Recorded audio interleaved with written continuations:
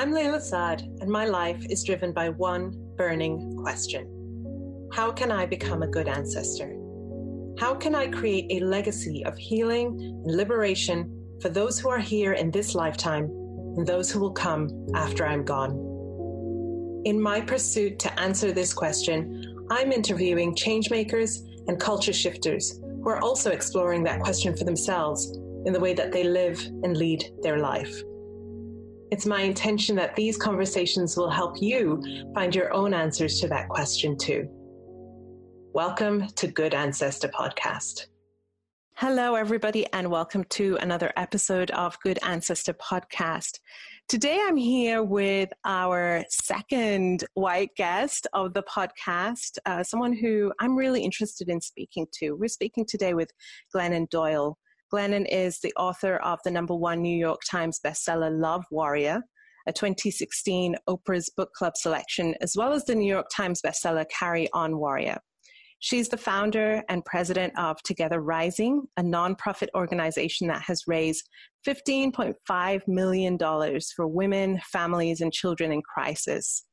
Glennon is an activist, a speaker, and a thought leader who believes that a love warrior's journey is to rush towards her pain and to allow her pain to become her power. She lives in Florida with her wife and her 3 children. Welcome to the show, Glennon. Thank you, Layla.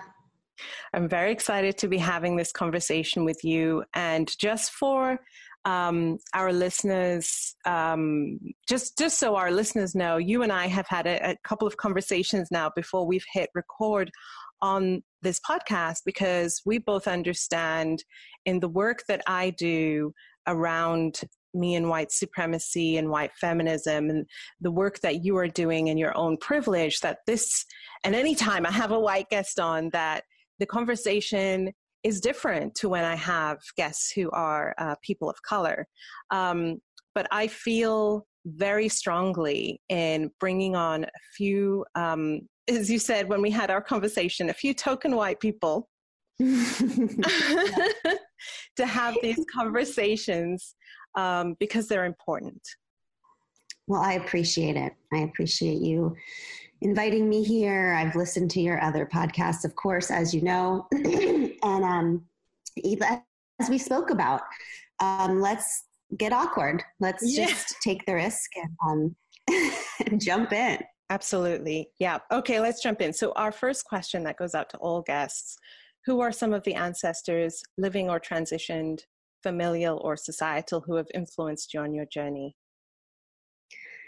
Yeah, so I thought about this question when I was listening to your other podcasts, and at first all these, famous people popped into my mind, and then I really started thinking about my parents.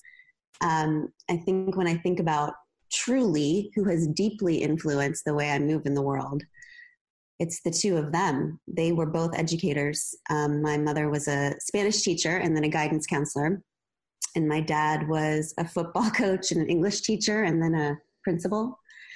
And it was just understood in my family that what you do with your life and yourself is you just serve children, basically. I mean, that was the whole entire, my whole entire family's mission and passion.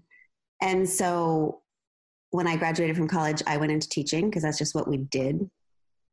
I worked in the same type of school my parents did. They worked in largely underserved schools and worked their butts off. And it was never, I don't ever remember them talking about it. They just did it, it was just a way of being. And so I spent most of my career before I started writing, I was a teacher. I was a 3rd grade teacher. And I worked right outside of Washington, D.C. at what we called a Title I school. So almost all of my kids were recent immigrants. And I think at one point I had 7 languages in my class, and we also had full inclusion. So we had some nonverbal kids. And I remember, so the amazing thing about education is being part of education is you just really get to see firsthand how systems that affect human beings' livelihoods and future are so rigged, you know? I mean, we did this when I started teaching is when the standardized testing went crazy, where in our country, where basically everything just started to become based upon how you performed on standardized tests. And I just remember, you know, these children that I had in my classroom were so brilliant, and really, I was a little biased, but I would say having to be much more brilliant than most children in the system, because they were coming into a brand new culture and a brand new place and having to navigate all of it. And then, Layla, the county would put these freaking tests in front of them.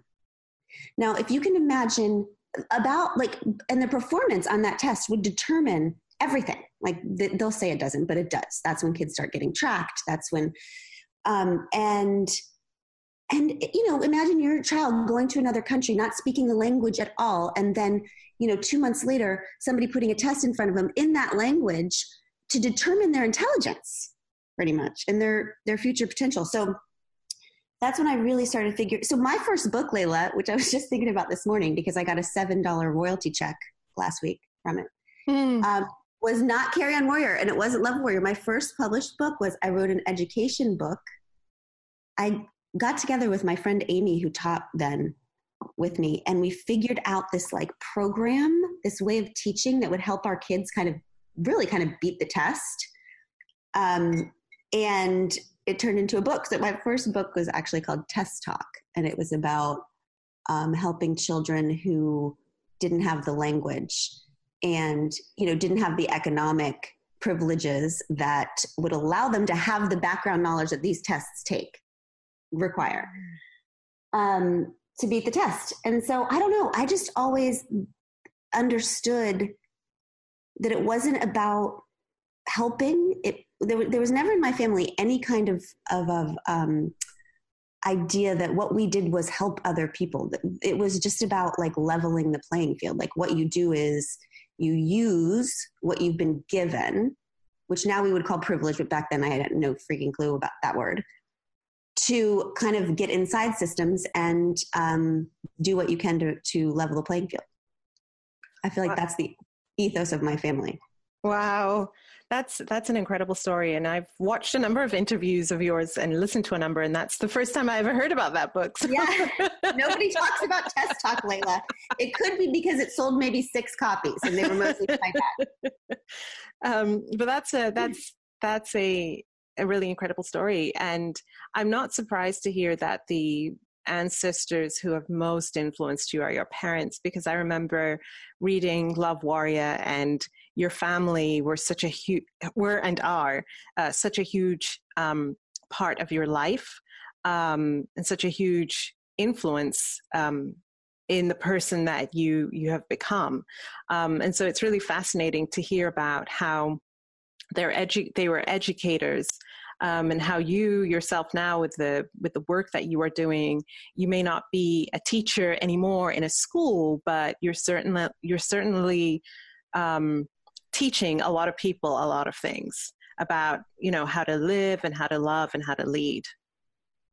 Thank you. And I think what I love most about my parents is that, and I think these are all my favorite types of people. This is all the people that I respect the most in this space they're teachers, but the reason that they're teachers is because they're students. Right. Like my parents were teachers their whole life, but they are relentlessly, you know, what they call beginner's mind. Like my mom is 65 now, and she is just constant. I think I told you in one of our other talks, I came down the stairs at my house. She was visiting a couple months ago, and she literally had out maybe 6 books and this huge pad of paper where she was trying to understand more about the civil rights era. She had learned it, as we all did, learn it one way in school. And now she's trying to unlearn what she's learned. She's planning trips. She's just such a relentless student. And for sure, that's what I respect. I think that, you know, more than the teaching is really just the idea that the only teachers I trust are the ones who are who are never sure Right. of what they know, but they are just constantly trying to stay open and learn more. Right, right. And, we talked about, and most people probably have seen if they follow you, they've seen your Oprah Winfrey interview. They know how, they probably know the story of Love Warrior, which at the time when you wrote it was about your marriage, right? And saving your marriage. But by the time you were on Oprah, you were like, the marriage is actually over. Yeah. Oops. Oopsie daisy. Sorry, Oprah. But that was an interesting time. Yeah. Right. So, so first of all, I just want to briefly touch there for people who don't know and not familiar with that book. And as I said, that's actually, I remember reading it in 2016. It was one of my favorite books. Not because I could relate in any way to the experiences that you had gone through, because we have lived very different lives, have had very different experiences. But within a few pages, it had made me cry. And the reason why was because it was one of the first times that I can really remember reading a book by a writer who was so committed to telling the truth, without sort of trying to make it nice or pretty, to make it something more presentable. It was just like, this is the truth, the ugly, or as you say, brutal. Yeah. Yeah. I mean, truly, that is what I learned in sobriety. I mean, the most important thing to me in the entire world is my sobriety. And so, I don't know if you know that I started writing sort of based on what I saw and learned in recovery. I found out I was pregnant after 15 years of just being so completely lost to alcohol and drug addiction, food addiction too.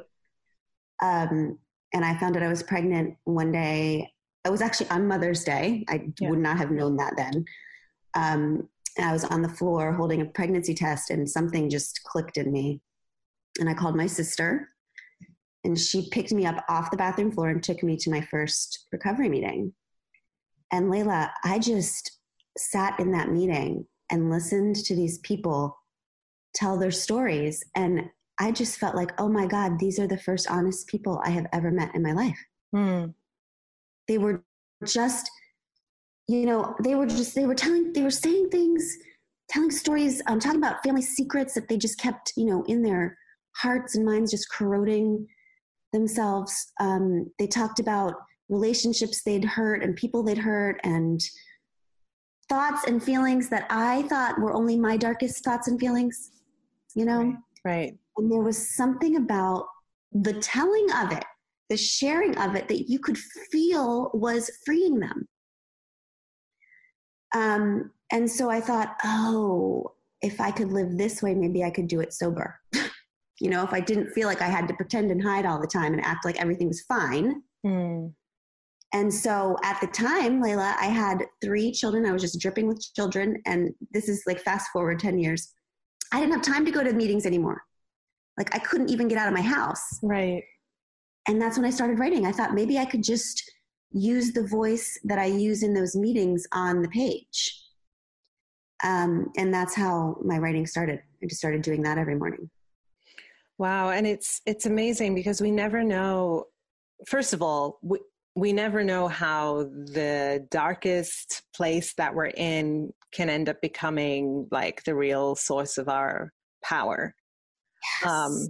And that always like blows my mind that where we often grow from the most is where we have experienced the most pain.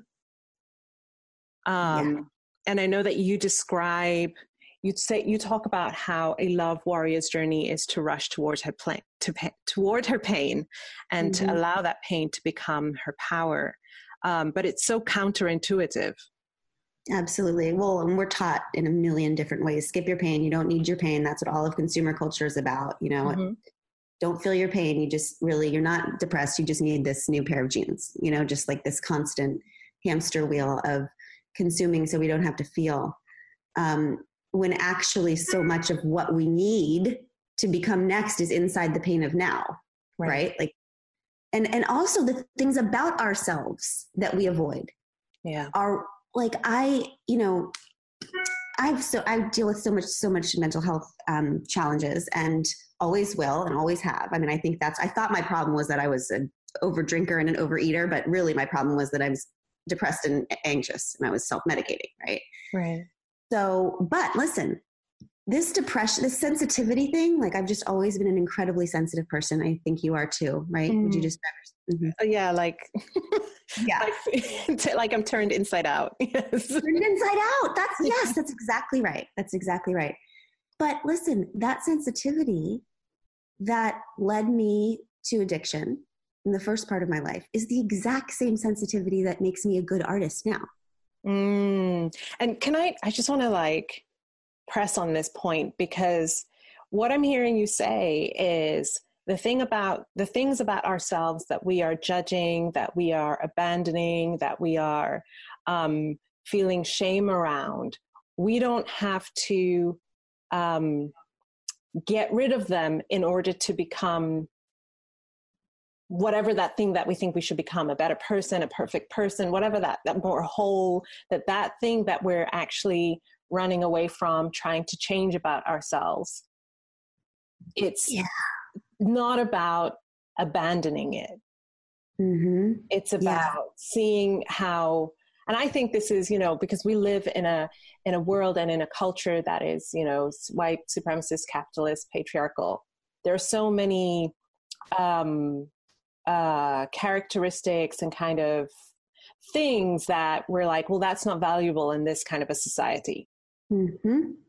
Well, and think about feelings, any sort of feelings, like any sort of true feelings are very inconvenient to our culture, right? I mean, why is women's anger so unbelievably suppressed and oppressed and shamed? And I can't tell you, I'm sure for you too, how many women come to me and say, I'm so angry, what's wrong with me?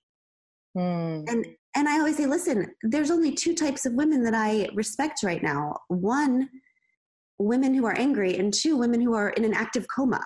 Like, you should be angry, right? This is like the reason why we are told not to be angry is because angry women tend to demand change. Right.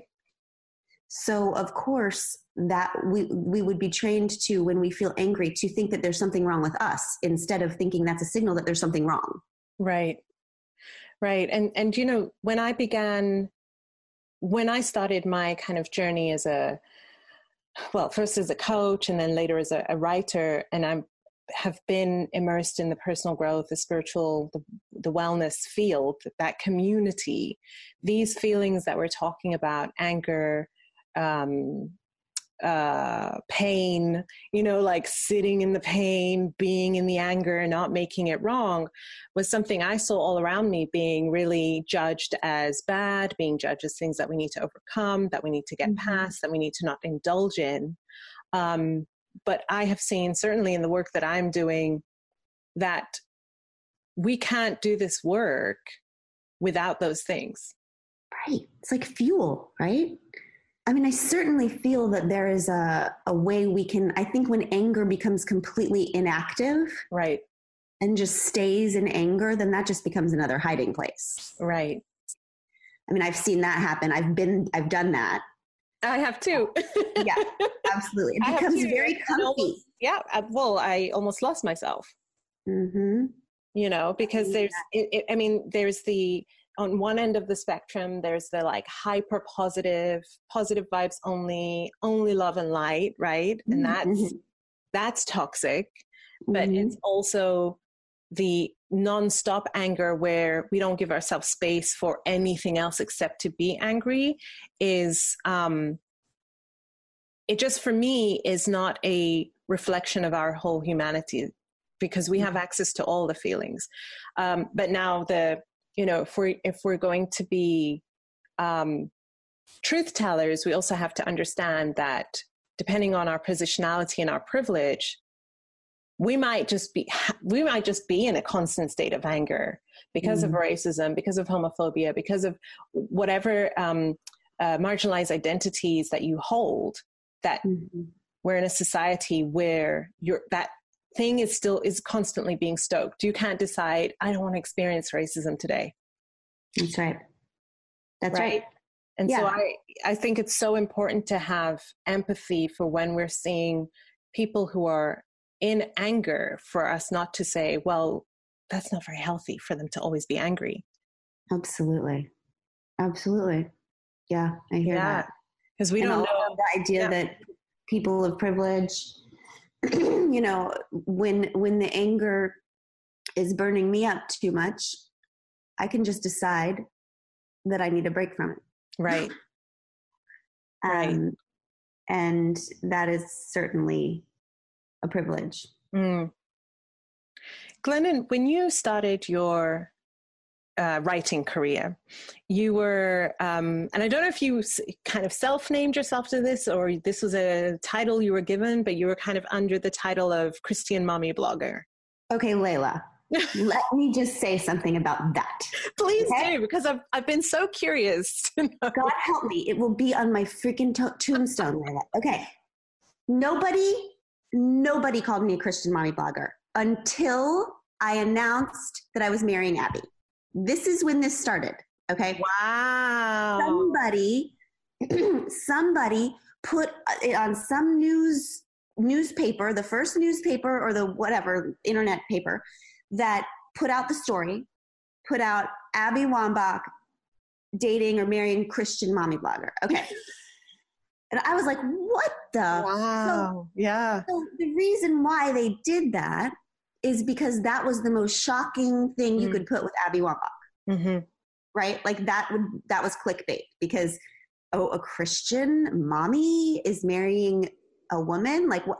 So that was picked up by everyone else on earth. And forevermore, I will be named Glennon Doyle, Christian mommy blogger, which is so insulting in so many ways, because, you know, like my friend Rachel said, if you have a uterus and you're a writer, they will call you a blogger, like a mommy blogger. Right.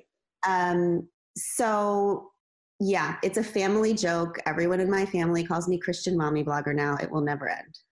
Well, I, that last part made me laugh, but also I feel very strongly about each of us as human beings having the right to name ourselves.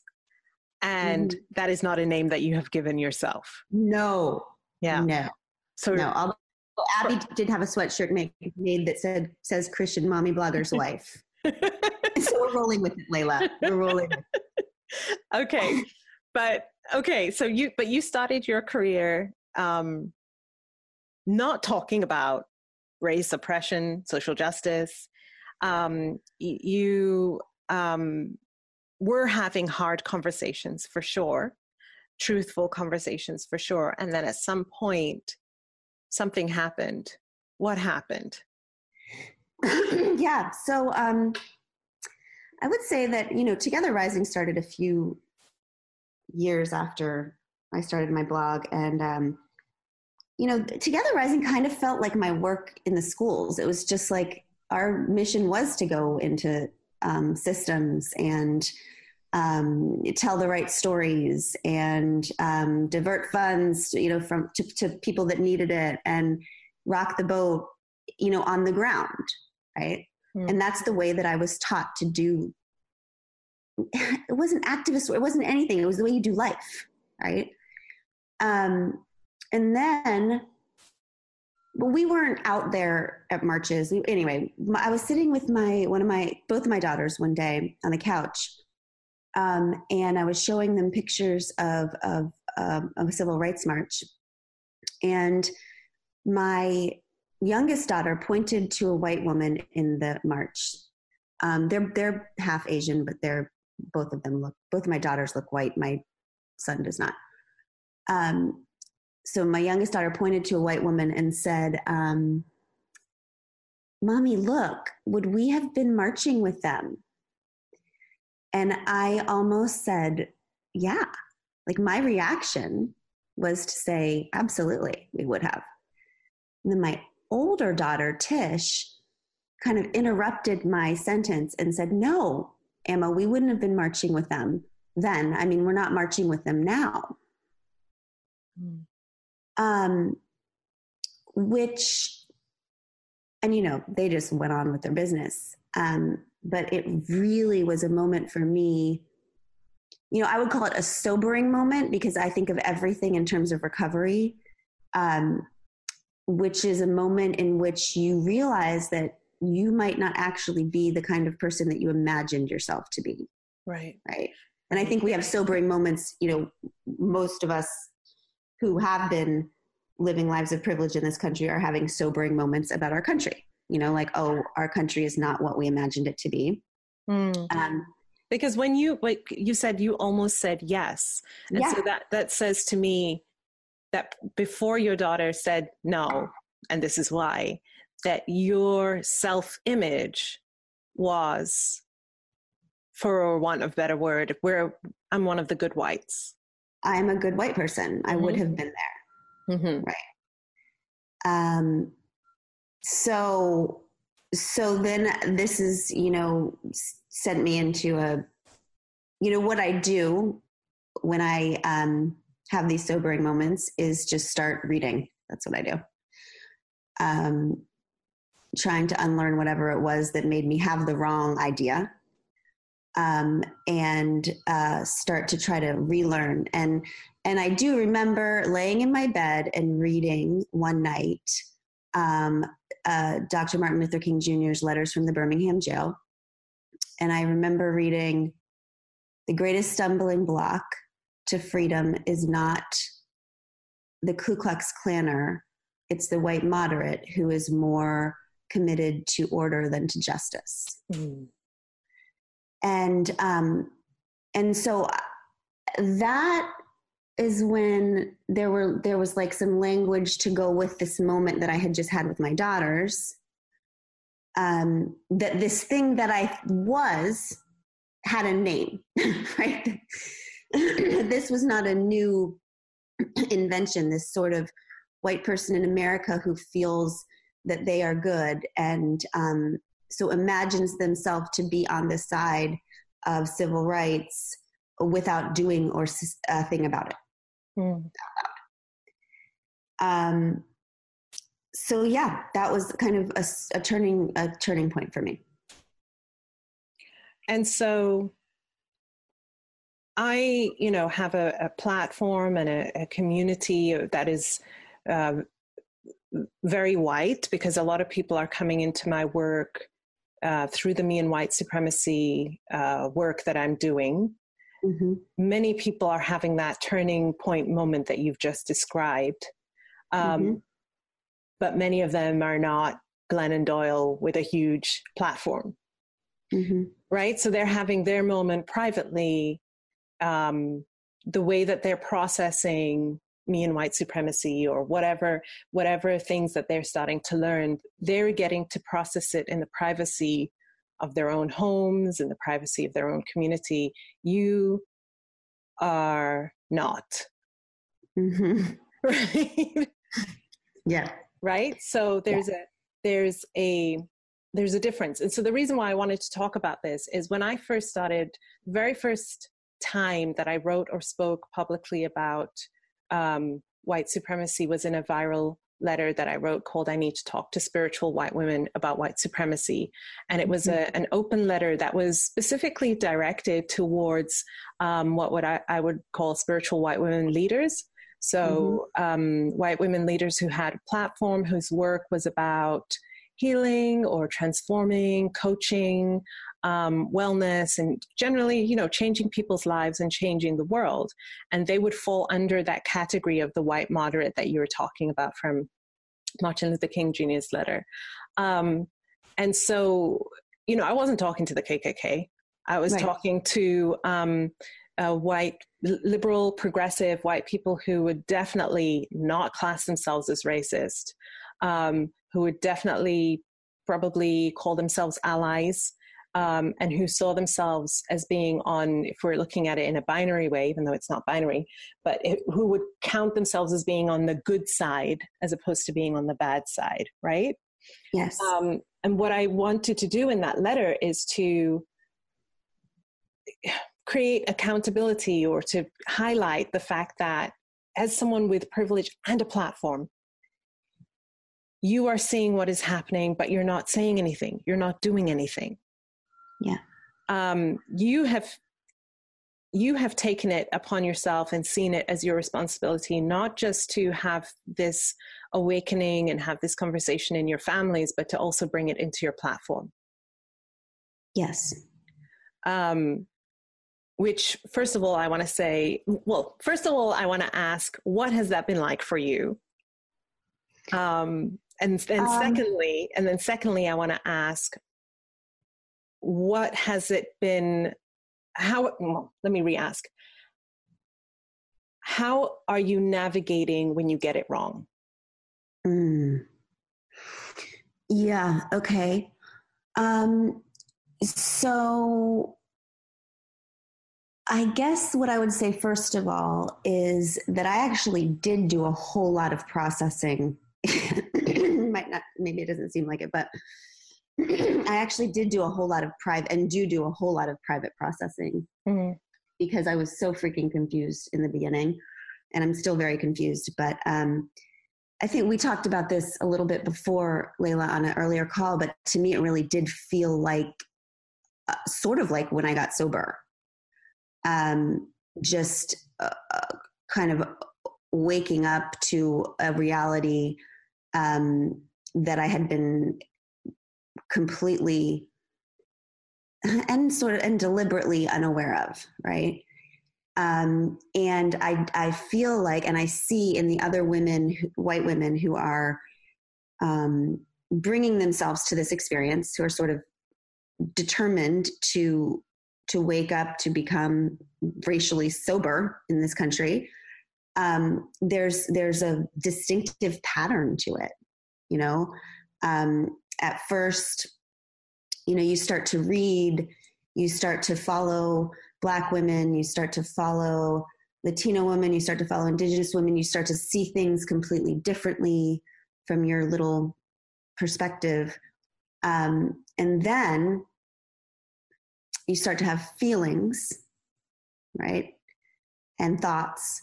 And I think because white women, because I have been so used to having my feelings and thoughts centered in most situations, we feel entitled to share them. Yes. Sorry. Yes. Have you noticed that, Layla? I don't know what you could be talking about, Glenn. Right. No, maybe someday you'll notice it, Layla. So that's so, okay. So if you've done enough like reading and concentrating and paying attention, then you know that those spaces you're going to share those feelings are actually on many levels not for that. But in of course, the most basic levels is that you, Layla, are not even, you are finding a lane here to speak to white women because your intention and goal is to make things better and safer for Black people and people of color. And so it's not even really, it's not for our feelings, right? We're just learning. And so what I have noticed when you say, how do I respond when I get it wrong, is I think what happens is that white women think sometimes that what this work is about is knowing how to say the right thing. Yes.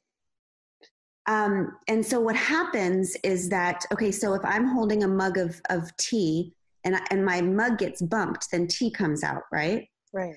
If I'm holding a mug of coffee and I get bumped, then coffee comes out. If I'm out saying something, doing the work, and I get bumped, which I will, and I haven't done the work to become something different on the inside, then what will spill out of me is the person who hasn't done the work underneath,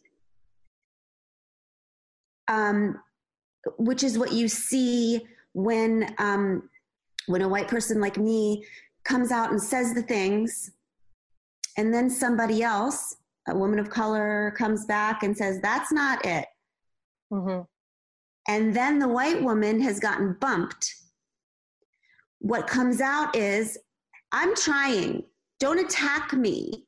Mm-hmm. All of the things that would not come out, would not spill out, had there been enough underground work done before speaking out. Right. Am I saying that in the right way? It's like we're trying to say the right thing before we've done the work to become the right thing. Right. Because if I get bumped, listen, Layla, I have all the feelings. I have so many feelings. But I do know enough to know that those feelings are not relevant to the situation I've just entered into. Right? So like those feelings maybe should be shared with my dog and not humans and the interwebs, right? So I would say that I think that any white people that I've seen that I respect in this area are probably doing like 95% of all of their work silently by listening, by learning. And then there's like this 5% that's like a outward thing, right? And then that 5% is usually because it's been requested. If that makes sense. Like it's usually because they've been invited into a space to speak, not because they're constantly volunteering themselves. Like it's like somebody said, fine, I see you as an ally, come in here and say something, as opposed to like, here I am, I'm an ally, I'm saying all the things. Right. And this, something that I talk about often is the difference between showing up as an ally and showing up as a white savior. Yes. And as someone who, when you hold privilege and you haven't done the work, so you don't understand that the way that you're viewing Black, Indigenous people of color is as being beneath you, is as being kind of like we're not capable, we don't have the same level of intelligence, capability, then you rush in as the savior to do the thing that you think that you're supposed to be doing, because it makes sense based on your understanding, right? Until you've dug deeper to do the work. And I think what you're saying is so important for people who are white, who hold white privilege, who are listening in, to understand that, first of all, most of the work is internal. Yes. Because if you move from a space of doing work out in the world, but you haven't done the inner work, absolutely, as you've just said, what comes out is all of those things that you've been trying to hide. Yeah. Yes. Right? Yeah, that's exactly right. And Layla, I think that's what I really do. Like when I see that stuff play out, that's why people get so upset about it. Because what I see is not that people really get upset that you said the wrong thing. It's always the what happens next. Okay. Yes. It's like you said the wrong thing, or you said something that's off, or you said something that just reveals that you haven't done enough work yet, or whatever it is. And then it's the bump afterwards, right? So you get challenged on it. And then what spills out is this sense of like, well, you should be grateful for what I've just done. Right. Why are you hurting my feelings? And that's the part that makes people upset, not because it's not even because they're being emotional. It's because that is proof that the underground work wasn't done first. Because had the underground work been done, the response to the bump would have been different. Right. And as the work as you continue to do the work, right? Because this is lifelong work. You also don't reach a point of never reacting. No. Right? Reach a point of, ta-da, now I am the perfect white ally. I have it all together. I've made it. And, I made this very clear to you when I invited you onto the podcast and with our with our other white guest who's preceded this conversation as well. You know, I said, I'm not inviting you on because I see you as an exceptional white person who has somehow surpassed other white people in this work. That's not a belief I hold. And I make it very clear, and I want it to be very clear that that's not the reason why I'm inviting who I invite on.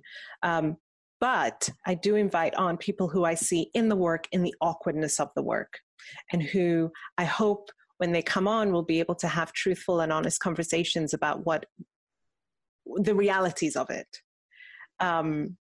You talk about in Love Warrior, you realize that each one of us was going out into the world, that you were going out into the world with this representative of yourself. Not your real self, but this perfect version that you felt like that's the version of me that is acceptable out in the world. And it's a mask. And so, you know, we're talking about good ancestorship, right? And we're talking about creating a world that is different. Those masks need to go. That's right. Well, and it's so scary and necessary, you know? One of the stories that I think is so interesting that my dad told me is that he lives in a heavily segregated fishing town in rural Virginia. And a few months ago, there was it's a couple of years ago, there was a call to the community from a church for the white people in that area to come together to start talking about this stuff. Okay. I don't know what the exact invitation was. And my parents were like, okay, we're going to talk. And so they went to this meeting and the woman stood up and she just started talking about outreach. Okay. She just kept using the word outreach, the woman who was leading the meeting. And she said what they were going to do actually was to create care packages, all of these white people, to send to the Black school in the area.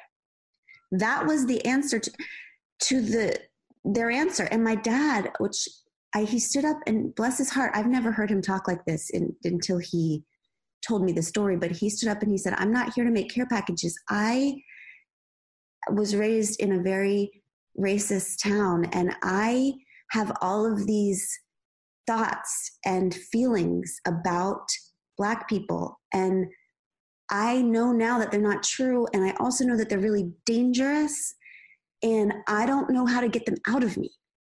And I want them out of me. And I just need to talk about that. And Jesus, I just felt like that. If white people would be honest, I feel like they might say stuff like that. You know, that's a scary thing to say, but can be true on some levels. You know, people, Layla, like when I was a teacher, I learned that people can't understand a new concept, like unless it's attached to another concept, right? That's how you learn. You can only learn if you're linking it to something else. Which is why background knowledge is so important. And, you know, when I talk to women about, you know, the misogyny in the air and how, you know, women with eating disorders and how all of these messages that we've been pumped about women are in the air. They're programmed into us, and we have to deprogram ourselves. Nobody says to me, well, I can't admit I hold those feelings because I'm a good person. Right. But that's how we feel about racism. Like, this stuff is pumped into the air of our culture and our systems, but we say, well, I can't admit I'm affected by it because I'm a good person. It doesn't make any sense. Right. It has nothing to do with being good or bad. It has to do with living in a culture where this poison is pumped through us from the moment we're born. Mm-hmm. Just like the misogyny, you know, like why can't we admit that or think of them in similar ways? So yeah, I don't know. I just feel like, you know, when you talk about representatives, it's so much, isn't it tidy to like walk into a place and be like, oh, we're just here to help. We'll make care packages. Right. What the hell? Right. And Layla, that conversation ended there. Like not a single person in that room where my dad was, like it was just dead silence. And then they carried on with the care packages. which tells you that it was about serving the self and alleviating that feeling of guilt and shame. It wasn't about Black, Indigenous, people of color. Of course not. No, check the box, go home, be done with it. Don't go deep. Don't go deep. Glendon, I know you've been working through the Me and White Supremacy workbook. Yes. And I'm really curious to hear about how that experience has been for you. What's been coming up for you in what you've been learning about yourself? Well, I think I told, so let's admit this story. Well, first of all, I just feel, you know that I have, I don't know if there's a better, when women, when white women come to me, they say, where do I start? And I just always point them directly to you, because I believe that workbook for me, I don't know, it's something about, first of all, the way that you synthesize information. But it's also the questions that you ask in the journaling. Like, there are places where I've seen a lot of that information, but never the way that you present it and never with the journaling. So I think I told you that I started the workbook and read what you wrote about that it's very important to do the journaling parts, right? But Layla, I'm a writer. I write all day. I was like, you know what? I bet I can do this without the journaling. So I started and then got to page whatever it's on really early on, 3 or 4. And there was a paragraph that you wrote that was like, and there will be some of you who will think, I don't have to do the journaling. I'm special. I don't blah, blah, blah. Do the journaling. So then I thought, oh my God, Layla is on my shoulder. And thank God, because the journaling is where it's all the deep stuff. It's where the stuff comes up that you don't necessarily want to think about.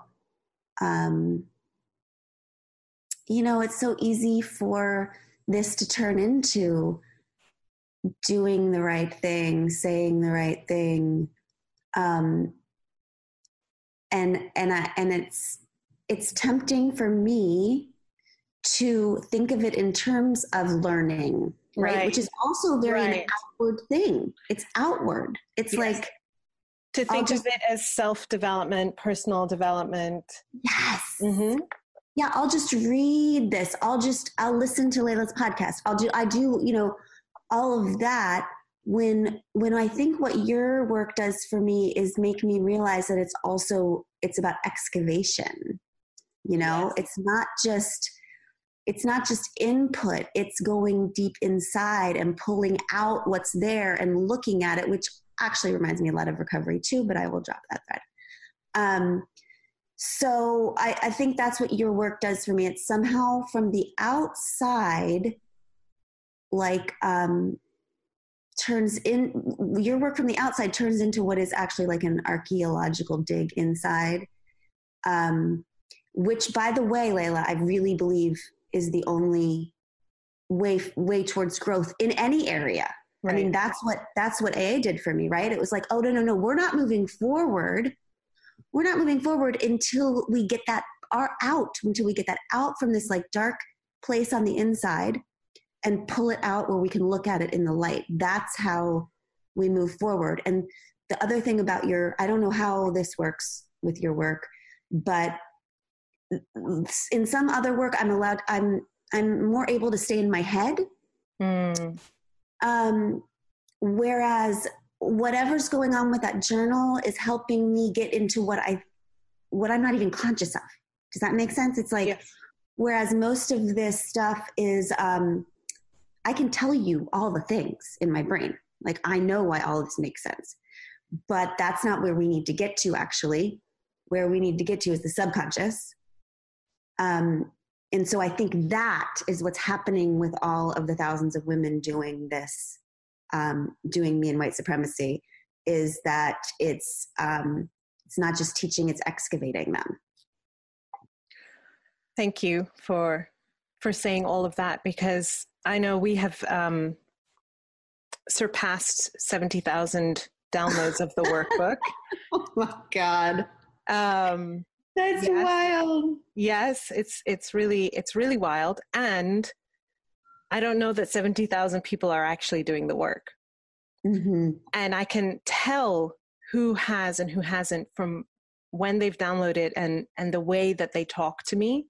Mm. I can tell instantly who's downloaded the workbook and either maybe just read through it, or maybe just did a couple of journaling days, or maybe it's still kind of somewhere in their download folder, versus someone who has the discipline and the commitment to really be honest and truthful with themselves and work through it step by step by step, right? You can tell the difference. Because, and I mean, I can tell the difference. I don't know if you have white privilege that you can tell the difference, but I can tell the difference for sure, because there is so much more awareness and kind of a more conscious way of being in the space, of being in conversation, of approaching. You know, I received an email today from somebody. They started off with, "Thank you for your workbook. I just completed it." But then the rest of the email tells me that they didn't. Because tell me some of, like, how do you know? Yeah, tell me some of the ways. I know because they come out of the gate starting with centering themselves. They want me to know about all the things that they are doing. So they are not focused on that. This work actually isn't about me. The entire email was about them. The entire email there was also a lot of what I call white exceptionalism. Why they're the one. Okay. Right. So all of this work that they're doing out in the world, and how it's about other white people and not them. But it's not framed in that way. But as I'm reading through it, I can see it. And there's also a way of being too, what's the word? It feels like being too familiar. Yep. And that's an energy that you can feel. And it tells me why that's an issue is it tells me that they don't understand the privilege dynamic, the privilege power dynamic between them as a white person and me as a Black person. So they're talking to me as if me and they are on, they and I are on the same level playing field. And so there's just so many signs like that. You know, I can tell by the way someone is taking up space. I can tell by the way that they are making themselves the exception or making other people, oh, it's about other white people. It's not about me. I can tell by the way it's all about themselves, their family, their work, and not about who this work is actually for. Yeah.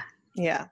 And it's amazing that you say even like taking up the space in the room, because like when you say that, that makes me just think of this idea of you can see if the coffee or the tea has changed. Like it's not even always about saying what's said. It's just like the beingness of people.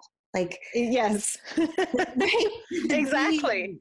It's like you can't do all of this, or maybe you can, I don't know, but I'm not sure how you do all of this and unlearn all of this and listen and then not just walk around with a very deep humility.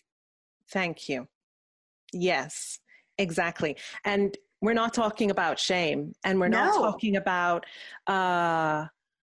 what's the word? Like, we're not talking about dimming your light or making yourself small or, you know, none of that. But there is, if you're letting this work really hit you and go within you, then you can't but not have a deep sense of humility. Yeah. And I think some people, like, you can't fake that humility either, because when you're faking that humility, it comes out as like self-flagellation or shame, which is just another way to take up more space. Thank you.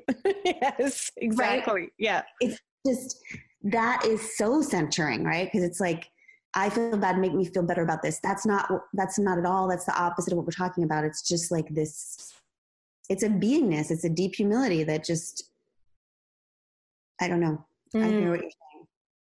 Glennon, what I find really, I guess, grounding about you is that no matter what you're talking about, you bring the principles that guide you back to your journey with sobriety.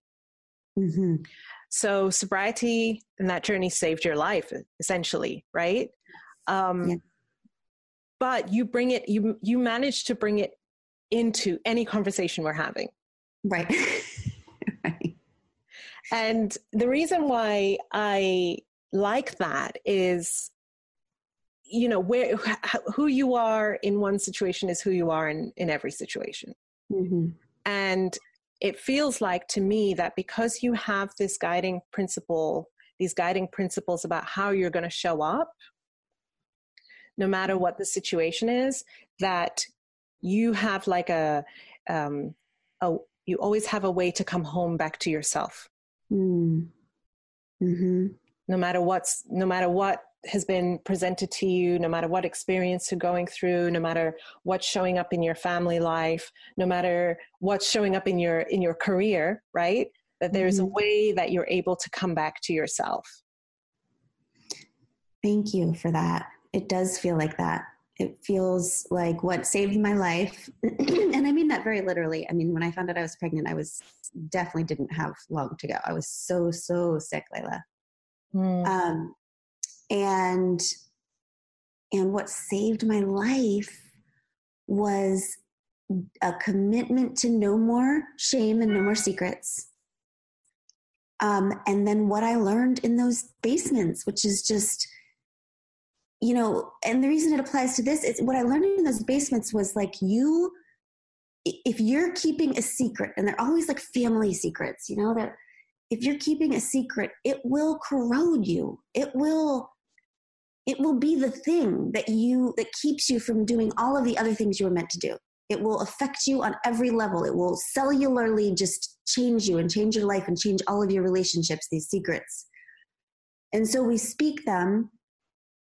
But the other thing, Layla, that is so amazing about recovery is, you know, it's like an ideal family. So everybody talks about family, but actually most people can't even be real with their real families. Right. I mean, every time somebody says to me, I want to be real, but I can't even be real with my family. I'm like, look, family is the final frontier. Right. All right. Yes. We can be as real as we want to like hundreds and thousands of people out on the internet, but not with our family.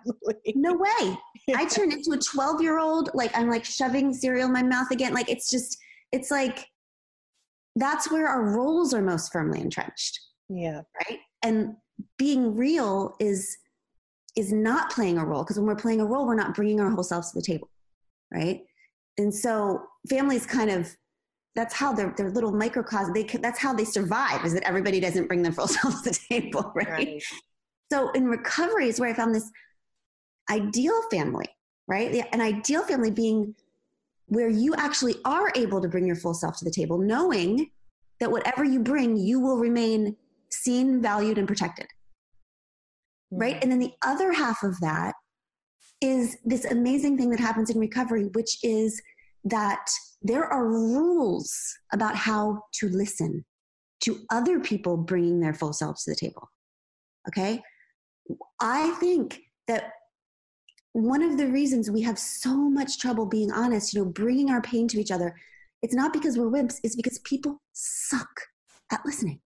Yes. And you, Layla, see this constantly in ways that are so damaging, but it's incessant. It's everywhere. You know, people bring their pain and we just do not know how to handle other people's pain. We have to dismiss it, or we have to compare it to ourselves, or we have to explain it away, or we have to rationalize it, or we have to not believe it, or, you know, but in recovery, there are actual strict rules about how to listen, right? Like when somebody brings themselves and puts their heart out there, puts their pain out there, puts their dreams out there, whatever it is, there's no crosstalk. There's no dismissal. So it's the structure that liberates people to bring their full selves so they can finally breathe and be seen for the first time. So that is the model that I created Momastery with, right? I mean, I am going to bring my full self to here. And then a decade in those comment sections, in all of that, of trying to get people to understand that you can feel whatever way you want to feel about this and still respond or not respond in ways that make that person feel seen, valued, and protected. And so those basic, to me, that's it. It's like, what are we trying to do? We're trying to create an ideal family. What does that mean? It means I get to bring my full self to the table. You get to bring your full self to the table. And at the end of the day, we can all trust that we are going to be seen and valued and protected. Which is why, of course, I can't not think about the race conversations that people are trying to have without thinking about recovery. And our inability, first of all, our inability to face huge family secrets, right? Which aren't even secrets. They're out in the open, but I don't know what to call them. But yes, it's like the secret that everyone knows, right? Right. That's corroding us, right? Our souls and some people's bodies and all of our souls. And it's like, can we just take an honest moral inventory of our country and talk about the foundations that we were purported to be built upon how we were actually built? And that, of course, that deep, dark, horrible family secret is going to cause unbelievable trauma, right? And then, can we allow all people to bring themselves fully to our table and listen to the personal experience of people of color, of trans people, of queer people, of all the people in our country who've been oppressed? And can we allow them to bring themselves to the table? Can we listen, right? Without crosstalk, without dismissal, without comparing, without all of these things that we use. And then if we can do that, we get to this place where the only way forward is true apology and full amends. Right? There are amends to be made that are real, that are tangible, and it's like, I can just see this, there's a way forward. This is the way lives heal. This is the way that families heal. This is the way that a nation can heal. But it's never going to happen if we just try to skip over everything, right? If we just say, okay, actually, yeah, that happened, but you know what? Let's just get on with it.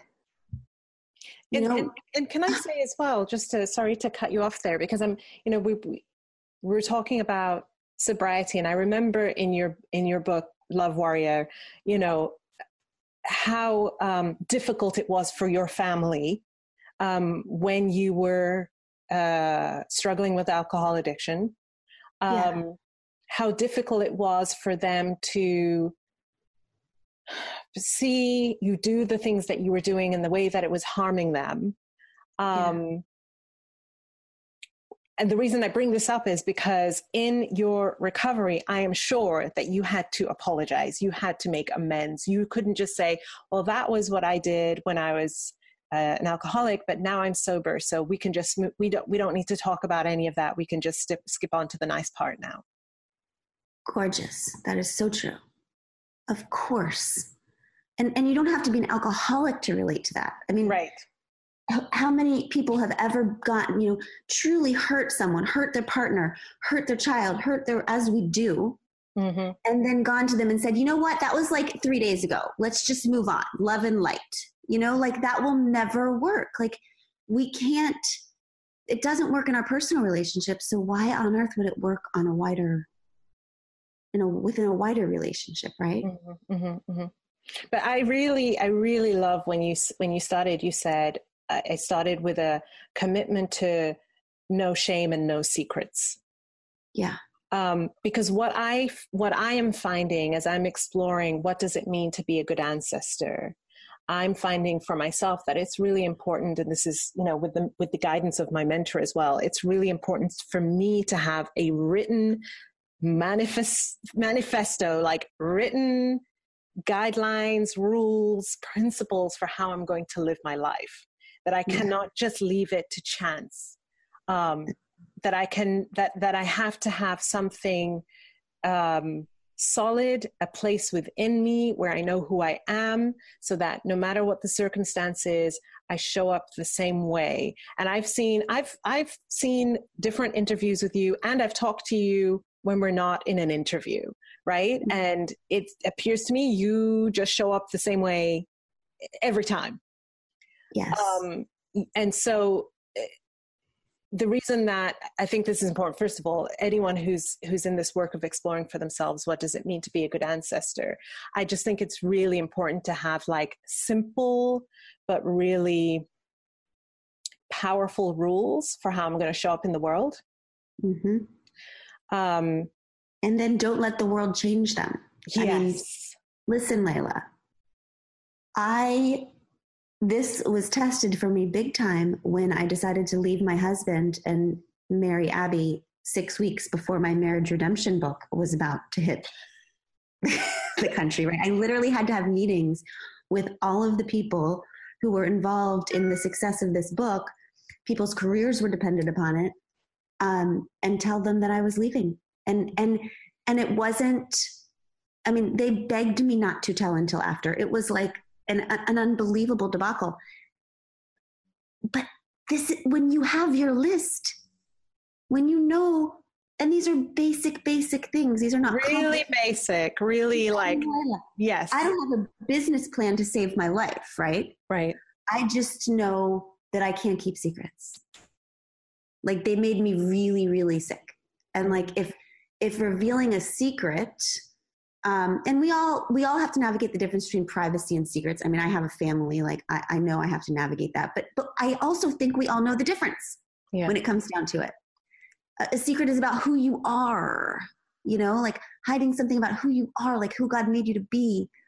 But I knew, like, if this thing is supposed to take my career out, then okay, then that just means that my career wasn't supposed to go this way. You know? So, and I also knew that what I had been working so hard to create in this community was an ideal family, not a fake family. Mm. Meaning I could bring this part of myself to this community, and whether or not they got it or understood, that was not the point. That's never the point.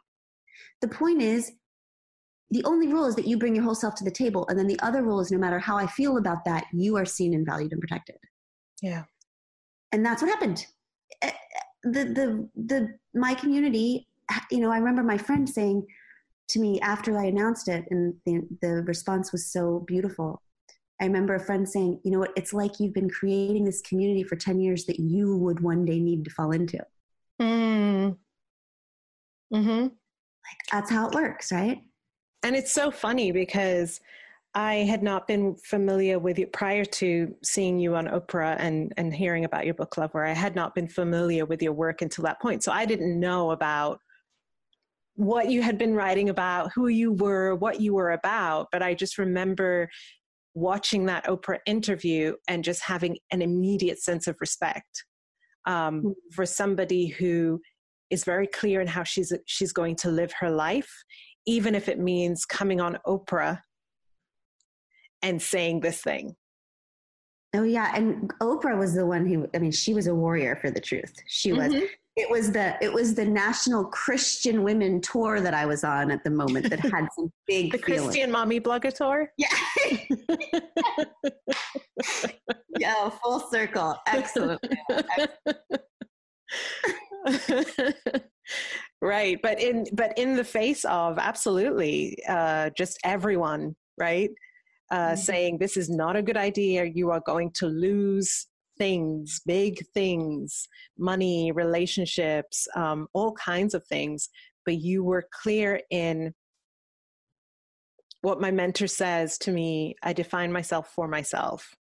And I only center my definition of myself. I do not center other people's perception of how I'm supposed to be in the world. That's exactly right. And just like we are always changing, if we're doing it right, all of the outsides of us will change too. The things, if I have discovered something that is true, whether it's, okay, I'm not the person that I thought I was, I'm a white moderate, and so now I'm going to start speaking about that, whether it's okay, I'm in love with a woman. Now this is my truth.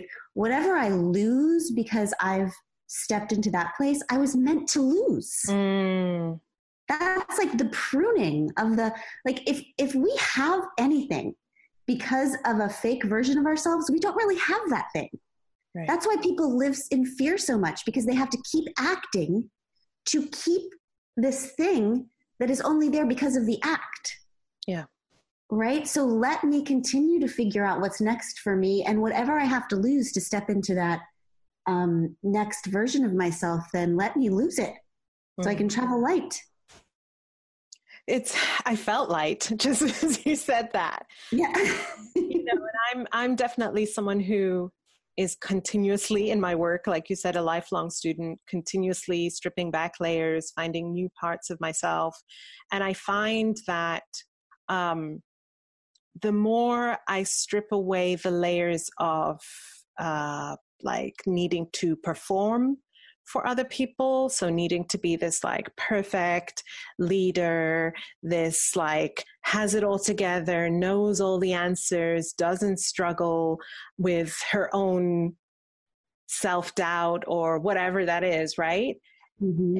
The more I strip away those layers, it feels more raw, but it then feels lighter, because then I'm not having to remember, you got to play this role, right? Don't forget, right?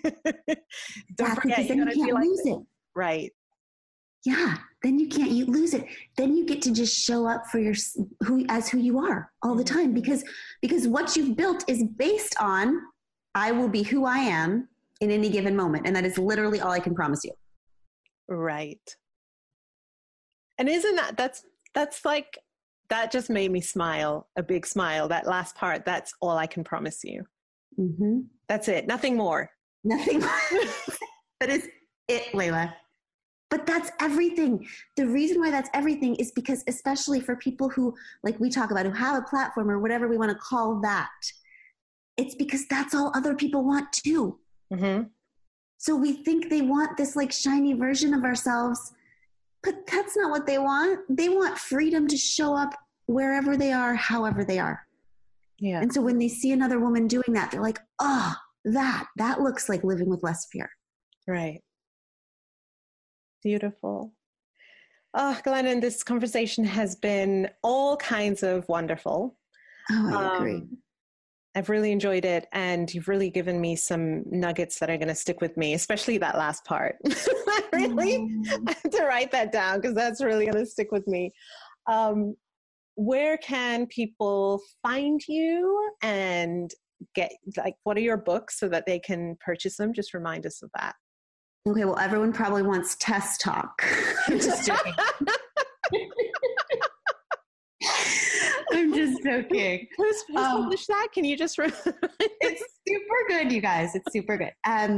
Okay. Carry On Warrior was my first memoir.